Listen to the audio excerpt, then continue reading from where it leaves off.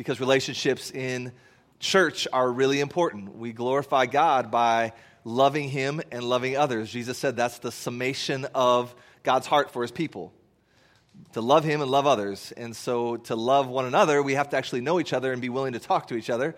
So that's why we do this just for a brief moment, and may it overflow into the rest of our lives. So I'm Zach, one of the pastors here, and if you have a Bible, you can open it. If you don't have a Bible and have a smartphone, you could open it up to Exodus 17.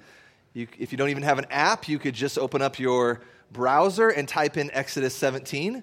So everyone should be able to have the words in front of them, and if not, it'll be on the screen. Exodus 17, starting in verse 8. Exodus 17, verse 8. And Heather is going to come and read our text for us this morning. Then Amalek came and fought with Israel at Rephidim. So Moses said to Joshua, "Choose for us men and go out and fight with Amalek. Tomorrow I will stand on the top of the hill with the staff of God in my hand." So Joshua did as Moses told him and fought with Amalek, while Moses, Aaron, and Hur went up to the top of the hill. Whenever Moses held up his hand, Israel prevailed, and whenever he lowered his hand, Amalek prevailed. But Moses' hands grew weary, so they took a stone and put it under him, and he sat on it, while Aaron and Hur held up his hands, one on one side and the other on the other side. So his hands were steady until the going down of the sun. And Joshua overwhelmed Amalek and his people with the sword. Then the Lord said to Moses, "Write this as a memorial in a book and recite it in the ears of Joshua, that I will utterly blot out the memory of Amalek from under heaven." And Moses built an altar and called the name of it, "The Lord is my banner," saying, "A hand upon the throne of the Lord. The Lord will have war with Amalek from generation to generation." This is God's word. Let's pray together. Father, we need your help this morning. We come yet again this week and say that we want to receive from you because we're needy. We want to receive from you because we don't have it all together. We acknowledge that you are our good Father who's given us your word for the sake of glorifying yourself so that we can know you as God over all and what you're up to from beginning to end of history. Lord, we see that in your word, and as you are glorified in that way, we're satisfied. And so we come yet again this morning and say, Lord, satisfy us with your unfailing love. Satisfy us with your unfailing love. And we pray this in Jesus' name. Amen. Amen. So let's take a second and, again, remind ourselves of some context, okay? You never want to read a Bible passage in isolation. You always want to know what's going on around that Bible passage. And so what's been happening in the book of Exodus leading us up to 17, verse 8? If you've been here or maybe haven't been here and have checked out the podcast, recent texts, what have they been all about? Well, they've been essentially about this. God's people, are they going to trust him or not? God's people, are they going to trust him or not? Are they going to, another way of saying it, are they going to have faith in him or not? Because he's taking them through the wilderness, right?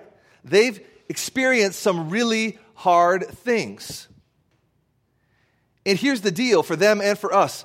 Walking with God does not always mean ease. It doesn't always mean the easy route, right? Can you relate to that? Most of us can probably relate to that if you've been a Christian for more than 5 minutes. And if you're here and you're not a believer, and we call you to become a Christian because Jesus is the living water that satisfies, coming to him is the best decision in the world, but that doesn't mean that it's going to be all rainbows and sunshine for the rest of your life on this earth. Walking with God does not always mean the easy road. I mean, we have an example of that, right? Jesus is the example of that.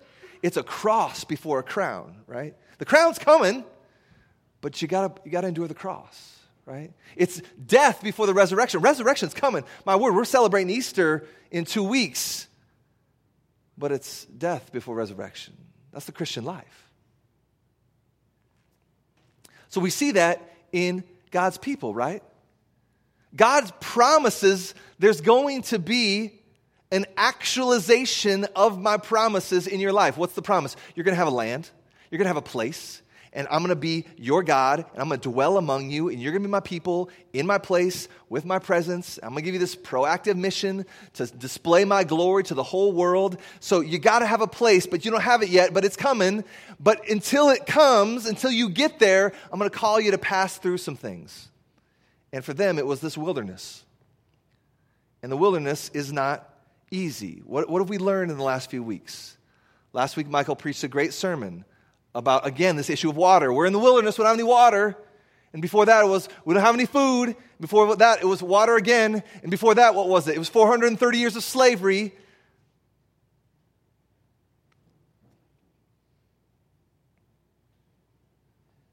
But today they run into a new problem. It's not slavery, food, water. It's that these people, the Amalekites, they want to kill them. They're hunting them down and they want to kill them. Look at verse 8. Then Amalek came and fought. So Amalek came to them. Him and his people are the aggressor and fought with Israel. Verse 8. So we don't really know why. The Bible doesn't tell us why. We can speculate. Maybe they felt threatened by this new group of people coming out through the wilderness. Maybe they saw them as weak and wanted to plunder them. We don't know why. We just know that it happened. So the question then becomes, okay, here comes the aggressor hunting them down to kill them. What are God's people going to do? Well, look at verse 9. So Moses said to Joshua, choose for us men and go out and fight with Amalek. Tomorrow I will stand on top of the hill with the staff of God in my hand. All right, so right now, did you notice that there's two approaches at play? There's two approaches at play. One is physical and one is spiritual. What did Moses say? He says, Joshua, you're going to have to go and you're going to do something. Joshua, you can't lay in bed all day. You're going to have to show up and you're going to have to fight. Okay, there's a threat and you're going to have to engage it. So you're going to engage physically, but guess what I'm going to do? I got this staff. And if you've been paying attention in Exodus, the staff always represents God's power flowing through Moses. So he said, you got the staff, and I'm going to show Pharaoh that my power is with you. And when you show up with your staff to Pharaoh, it's going to turn into a serpent as a sign that God is God and Pharaoh's not. And you're going to have the staff, and you're going to put it in the water, and the sea's going to part. And you got this staff, you're going to hit the rock, and rock's going to come out. Water's going to come out of the rock. The staff of God is the power of God flowing through Moses. And so we got physical, Moses, you got to go engage physically, but what does Moses say? He says, I'm going to go up on this hill with two of my buds, and I'm going to take the staff, and God's power is going to come through me, and I'm going to fight spiritually. I'm going to fight spiritually. So Moses essentially tells Joshua to go out, use physical power, and he's going to use spiritual power. Okay, verse 10. So Joshua did as Moses told him and fought with Amalek, while Moses, Aaron, and Hur went up to the top of the hill. So this is just what happened. Verse 9 says do it, and verse 10 says they did it. Okay? But I want you to look at this next section very closely that we're going to read, and I want you to look for the punchline. I want you to look for, imagine yourself as an Israelite, maybe a generation or two after this actually happened, and they're reading this account that was written for them so they can know God and trust Him. And imagine you're 3 millennia ago, you're reading this for the first time. You're the original audience. What would you learn about God and how you should relate to Him? See if you can find this. What do you think is the big point? Verse 11, let's keep reading. Whenever Moses held up his hand, Israel prevailed. And whenever he lowered his hand, Amalek prevailed. But Moses' hands grew weary, so they took a stone and put it under him, and he sat on it, while Aaron and Hur held up his hands, one on one side and the other on the other side. So his hands were steady until the going down of the sun. Verse 13, and Joshua overwhelmed Amalek and his people with the sword. So what's the punchline at the end of the section? What is it? It's pretty obvious, right? Like, don't be like too cool to reflect on the obvious. I know sometimes in city group, your city group will ask an obvious question. Everyone's just like, I don't want to say the obvious question because it's obvious. Don't be afraid. It's okay. Say the obvious. The point is they win, right? The victory is the Lord's. His people win, right? The enemy is defeated. But what precedes that? What precedes that? Is the message that we read in verse 11 and 12 that Joshua was this amazing military strategist? It's not, is it? I didn't see that. Did you see that? Is it that Israel's people are bigger and stronger and that's why they won? I don't remember reading that. Was it that maybe Israel's military technology was so advanced that the Amalekites they didn't stand a chance? That's not what it says. What is it? What does it say? It was God's power flowing through Moses, wasn't it? The victory came because Moses surrendered himself to God's power, and by this hands raised posture, submitted himself to God as the true author of the victory. Look at the repeated word in verse 11 and 12. Whenever Moses held up his hand, verse 12, but Moses' hands grew weary, took a stone, put it under him, and he sat on it while Aaron held up his hands on one side and on the other side. So his hands were steady until the going down of the sun. 4 times in 2 verses. Now, does Moses have magic in his hands? Is he just this man, the hands of Moses? Is that what we read about in the Bible? It's not. But think about the posture, this posture of hands up. Hands lifted, hands raised. What does it signify? Yeah, surrender. That's right. I can think of a lot of things in our culture. Number one, it is surrender. It's the universal sign of, I got nothing, game over, you win. Okay? I'm at the end of my power and I will submit to your power. That's what is communicated, hands raised, right? Anybody y'all like to go on a roller coaster? Really scary ones? Anybody? Don't be shy.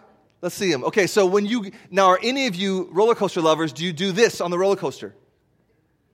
What does that signify? That signifies, you know what? I'm out of control and I like it, right? Like I am in no control here, because if you're white knuckling it on the roller coaster, that's like, I'm scared, I want to be in control, but I can't, right? That's not a posture of surrender. That's not a posture of surrendering to the control of something else. This is like, man, this is awesome. I'm completely out of control. Or think about another example. Think about the 2-year-old, the 3-year-old. And what do they do when they're acutely aware of their need, of their limitations, their fear, their desire for help? They draw near, and you got this little person with, right by your leg, and they lift up their hands, and Daddy, hold me. Or when they're little, they say, Daddy, hold you. You know what I mean? Because you always say to them, do you want me to hold you? And they don't get no, hold me. They just say, hold you. And Kim and I always used to grieve when they started saying, hold me. Because no, it's so cute when you said hold you. You know what I mean? But they say hold you, meaning hold me. But what do? Arms up. Arms up. I'm at the end of my rope here. I can't feed myself. I can't assuage my fears. I can't whatever. I want you to hold me. It's also like a sign of openness, right? Like if someone is hunched over like Gollum with the ring, and they say, I'm open to the Lord. I have nothing to hide. Does that correspond? It doesn't. But if my physical posture is this, it connects with the verbal of I'm open. I got nothing to hide. I'm open to you. I'm open for you to look into my life, whatever. I got nothing to hide. Then the physical posture connects with the verbal statement, right? It's a sign of openness. And the Bible talks a lot about this hands-raised posture. Check out these references in the Psalms. There's a lot, but this is just a couple from the Psalms. Psalm 63, because your steadfast love is better than life, my lips will praise you. So it's a sign of worship. So I will bless you as long as I live. In your name I will lift up my hands. Psalm 141, O Lord, I call upon you. So this is like praying. Hasten to me. Give ear to my voice when I call to you, praying. Let my prayer be counted as incense before you. So like rising up to God. And the lifting of my hands So this is the context of prayer. Lifting of my hands as the evening sacrifice. So we have hands up in worship. My lips are praising you. My hands are up. I'm praying to you, God, so my hands are up. 1 Timothy 1:2-8 says that Paul writes to Timothy and says, I desire that men lift hands, holy hands in prayer. And that's what Moses is doing here. In his very posture on top of that hill, that's biblically synonymous with prayer and worship, he's submitting himself to the power of another for the sake of victory. Just another way of saying he's pleading with the Lord. He's going to the Lord. No arms raised, no victory. Arms down, Israel loses. Arms up, they win. Like a needy child, like someone on a roller coaster experiencing that feeling of being out of control, like someone stating that they're open with nothing to hide, like the universal sign of surrender. This is what we see Moses doing. That's the emphasis of verses 11 and 12. You see that? And the point that I think we need to see is that God loves to give his power to those who are open like this. The power is not in the physical posture. The power is indicative of a spiritual reality, so the physical posture is important. It helps remind us. So, do you want to experience God's power in your life?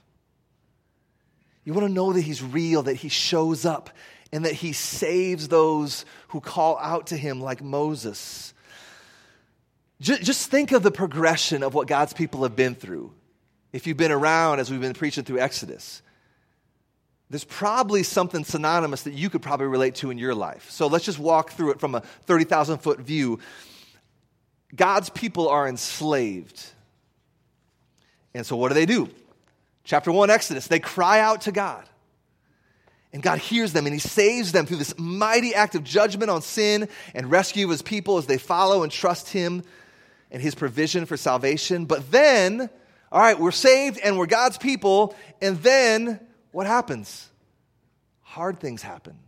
Life happens. The wilderness happens. And following God was great as we're marching through the Red Sea. But then we hit the wilderness, it's not so great anymore. It's challenging. And God led his people to this place where there's no food, water, and now it feels like absolute chaos because there's people that are hunting us down, wanting to kill us. So where does the power come from to continue on?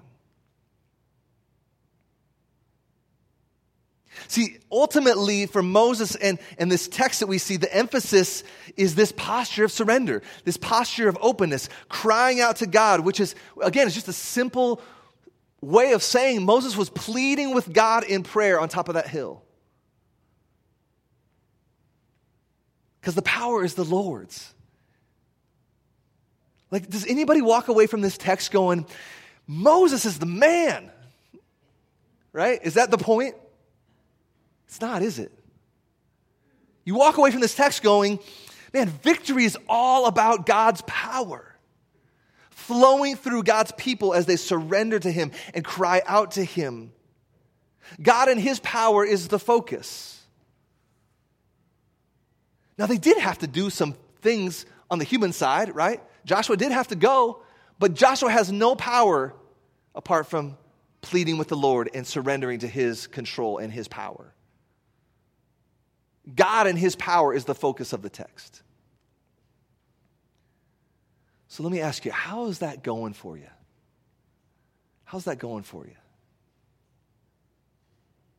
Let's seek to apply this to our lives. Like so as far as I know, we don't have Amalekites tracking us down to kill us. Maybe correct me if I'm wrong. But I don't know about that in your experience. But tragically, in terms of like the nearest application of this text, there are still people who love God, who are God's people, who are Christians in this world today, who are being hunted down and killed simply because they're Christians.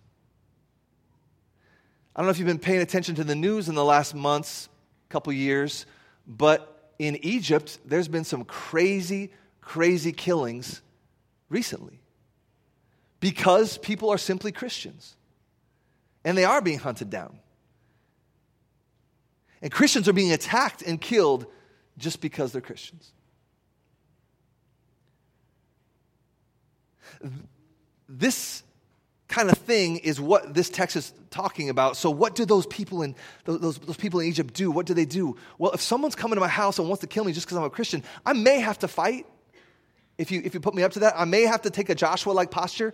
But you got to know for sure that in the process, and we are praying like crazy because, Lord, the victory is yours ultimately. My life is yours ultimately.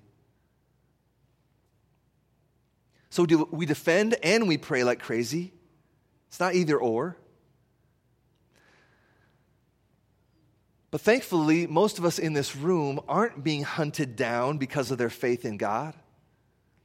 But in another sense, all of us are being hunted down because of our faith in God. Look at what the Bible says. This is 1 Peter 5. Your adversary, the devil, prowls around. He's a hunter. Lions are a hunter. Like a roaring lion. Lions, what do? They stalk. They hunt. Seeking someone to devour. So we are being tracked down. Look at what Ephesians 6 says. Finally, be strong in the Lord and in the strength of his might. Put on the whole armor of God that you may be able to stand against the schemes of the devil. The scheme of the devil, like we just learned, is stalking and killing. So we don't have Amalekites, but we got the devils out to get us. We got the world and all of its influence that wants to get us. And I got my own sin. I mean, I'm just sinful enough in my own self. I got to crucify my own flesh, the Bible says. And we still face trials and tests and hardships. We got wilderness of our own, right? Everybody's got their own wilderness story. So we have to surrender our power because we don't have any. And give ourselves over to God's power. And simply lift up our hands to him as a sign of surrender and openness and just cry out to him. For many of you in this room, that's your application point. That's it. So many of us, we forget this and we go to this. It's just grip and control and white knuckle as hard as I can. And I'm anxious and I'm controlling. And it's all about me. And it's all about the strength of my grip and my forearms and my elbow, my bicep and tricep and shoulder. And I'm just going to, And God says, no. Check out Exodus 17. You might have to show up, but unless you're up on that hill with this posture, you got nothing. So, again, we can't lay in bed all day. Joshua had to show up.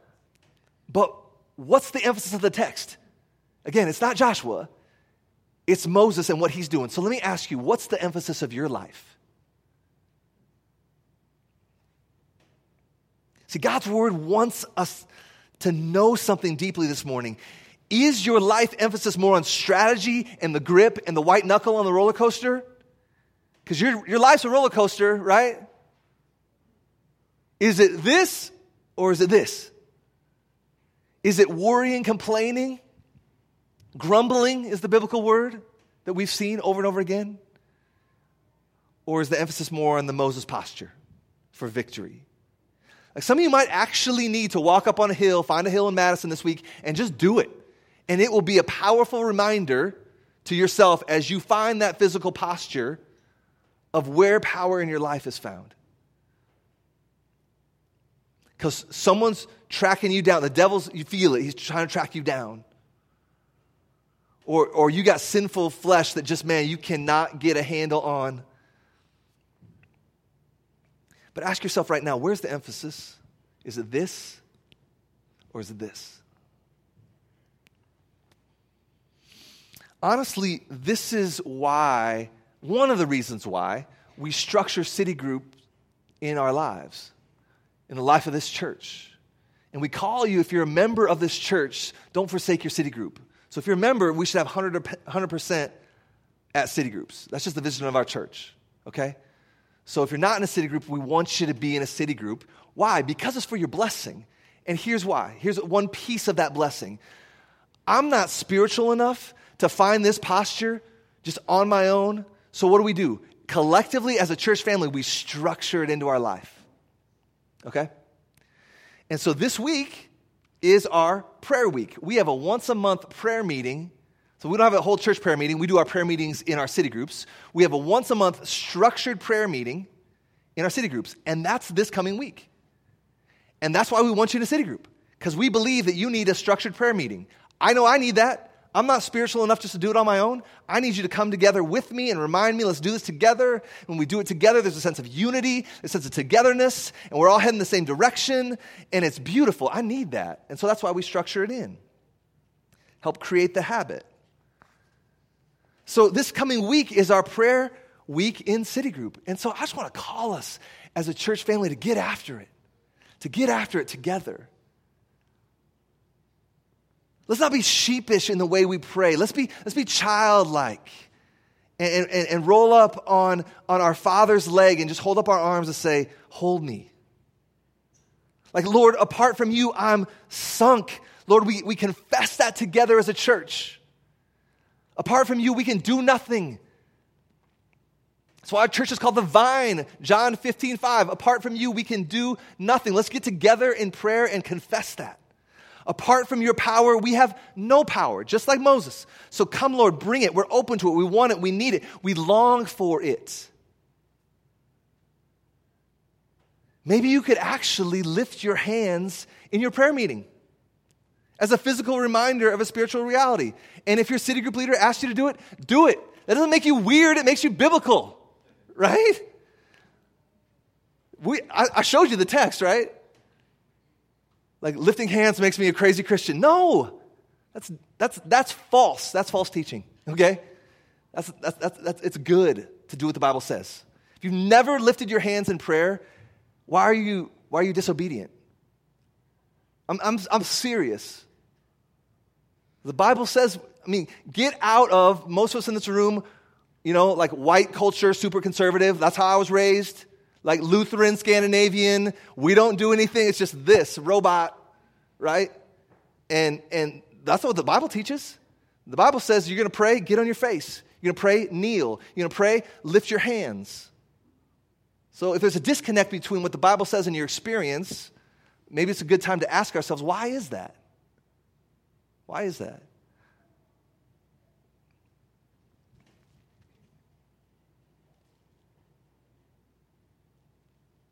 Your city group prayer meeting is not an event for you to attend. It's your very identity. Finding a prayerful posture is your identity as a Christian.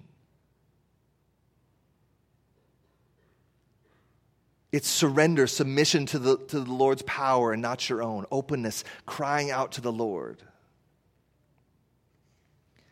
Let's see how this text wraps up and then we'll be done. Look at verse 14.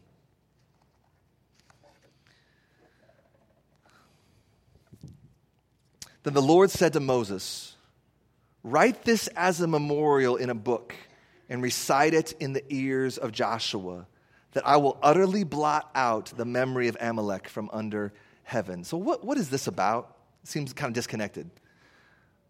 Well, we have to remember that if you know the storyline of the Bible, this is not the last time that God's people will run into the Amalekites.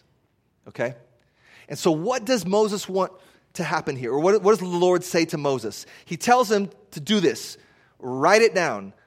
Write what down? Well, it's going to be like a memorial. What's a memorial? Well, look at the word memorial. It's like memory. So God knows that his people back then and us now, super forgetful. Okay? So he says, write it down. That the promise is, I will have victory over the Amalekites. They're going to come back again. And so what I want you to do is look to the past, because you wrote it down, and in the future, you're going to look back and go, oh yeah, I remember. God promised to give us victory over the Amalekites. And so when they come in the future, you're going to look back to your past, and the past is going to give you amazing faith to propel you into the future when you deal with them. Does that make sense? So write it down, because you're forgetful. So you need to jog your memory, a memorial. And so some of you need to do this too. Some of us, I need to do this too. I don't do this, and I think I need to start. You need to get a file on your computer or get out a journal And every time that God shows up in your life and does something powerful in response to you opening yourself to him and praying, it's like, Lord, I'm just praying that you would do this, and then he does it. Write that thing down. Write that thing down.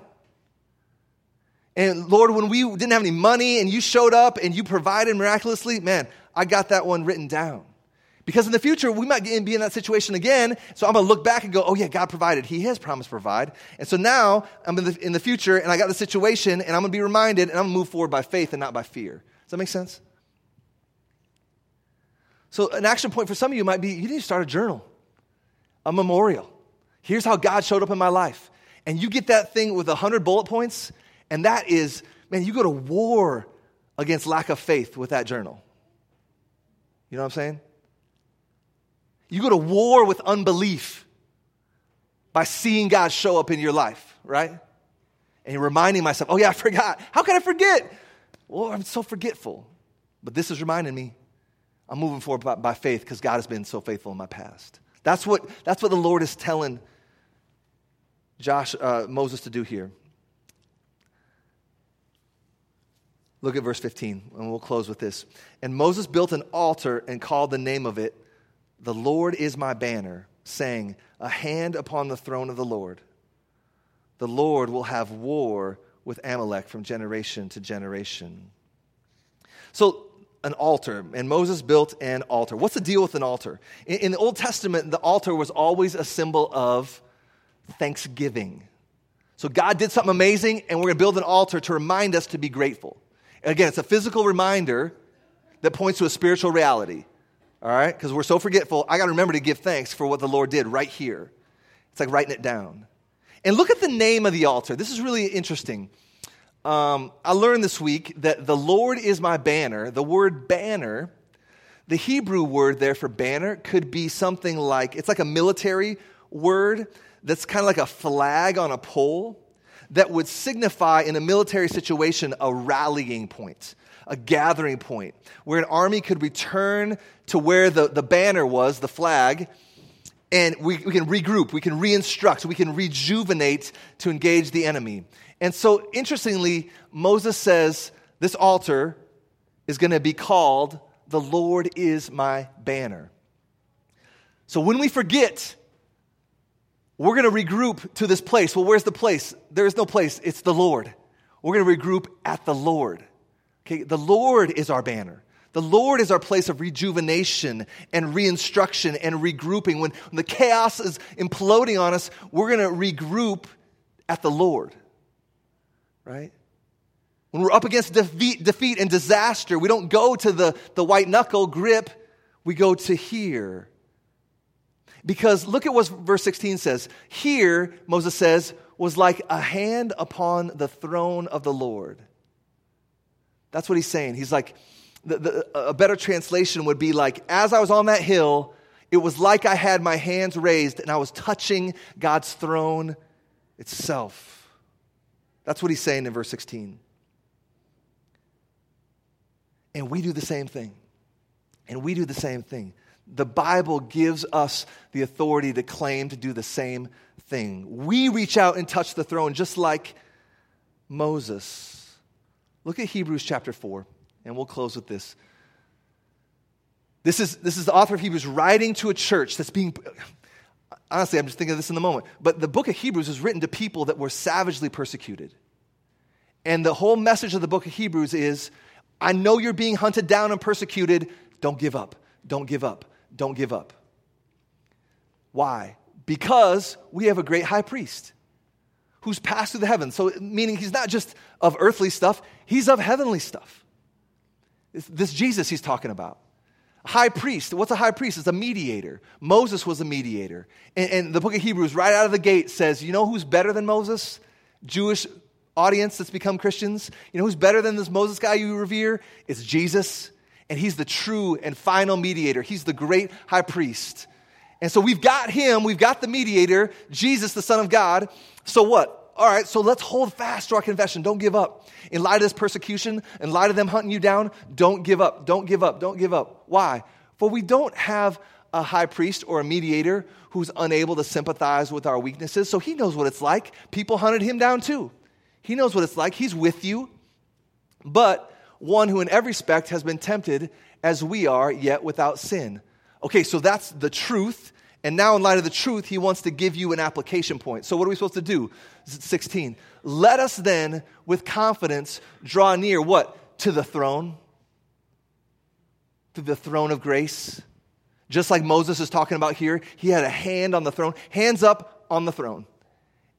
And the author of Hebrews is drawing upon that and saying, we can do the same thing. Well, why would we need to do that? Because there's going to be times when we need to receive mercy and what else? Find grace to help in time of need. So again, Israel's people, Amalekites hunting them down.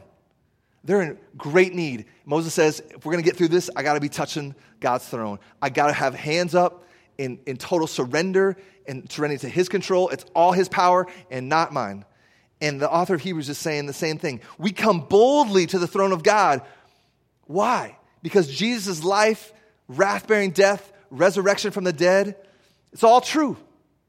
So we can come boldly and touch the throne too. That's what it says.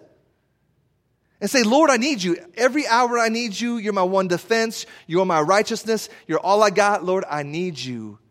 And so I'm coming now because you said I could. Because the cross paid our sin debt. Because that tomb is empty. We're going to celebrate in 2 weeks. We celebrate it every day. We're going to really go all out in 2 weeks.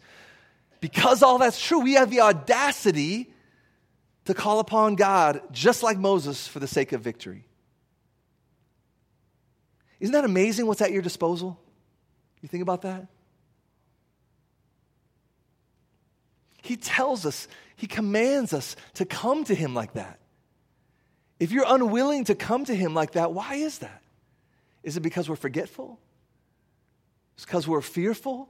Is it because maybe if we find this posture like a 2-year-old that we feel like he's going to drop us when he picks us up? What is it? What holds us back?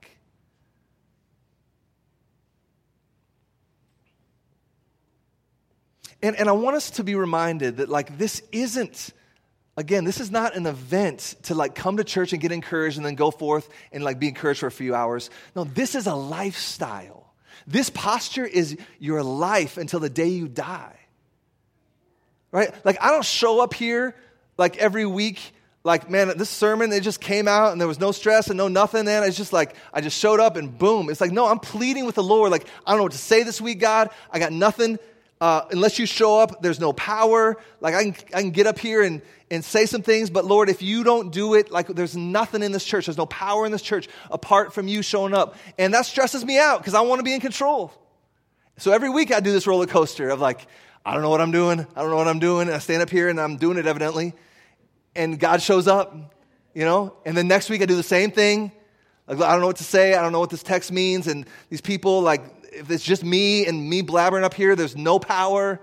It's like, I do this every single week. I'm not a super Christian, and I call us to do that too. Like, I got parenting issues. I don't have it all together. Every single day, like, Lord, I don't know what to do in this parenting situation. Lord, we got a team in North Africa, and man, they're slugging it out. Right? We want to plant churches in Madison. We can't just manufacture that. We come to the Lord and say, Lord, you got to do it. We want to see churches planted in Ecuador. Lord, you got to do it. We can't manufacture this. And you answered to yourself right now, where is that for you?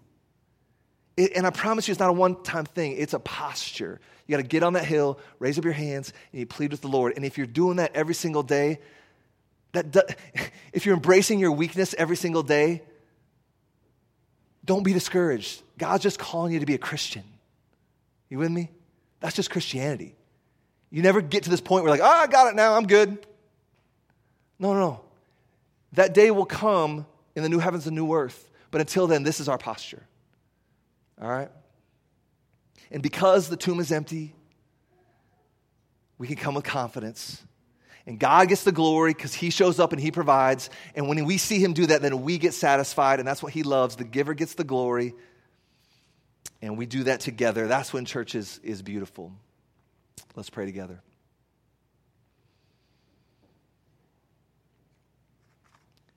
Father, would you help us it's clear that apart from you, we can do nothing. And so we ask for your help. We ask for you to bring it. We're so needy.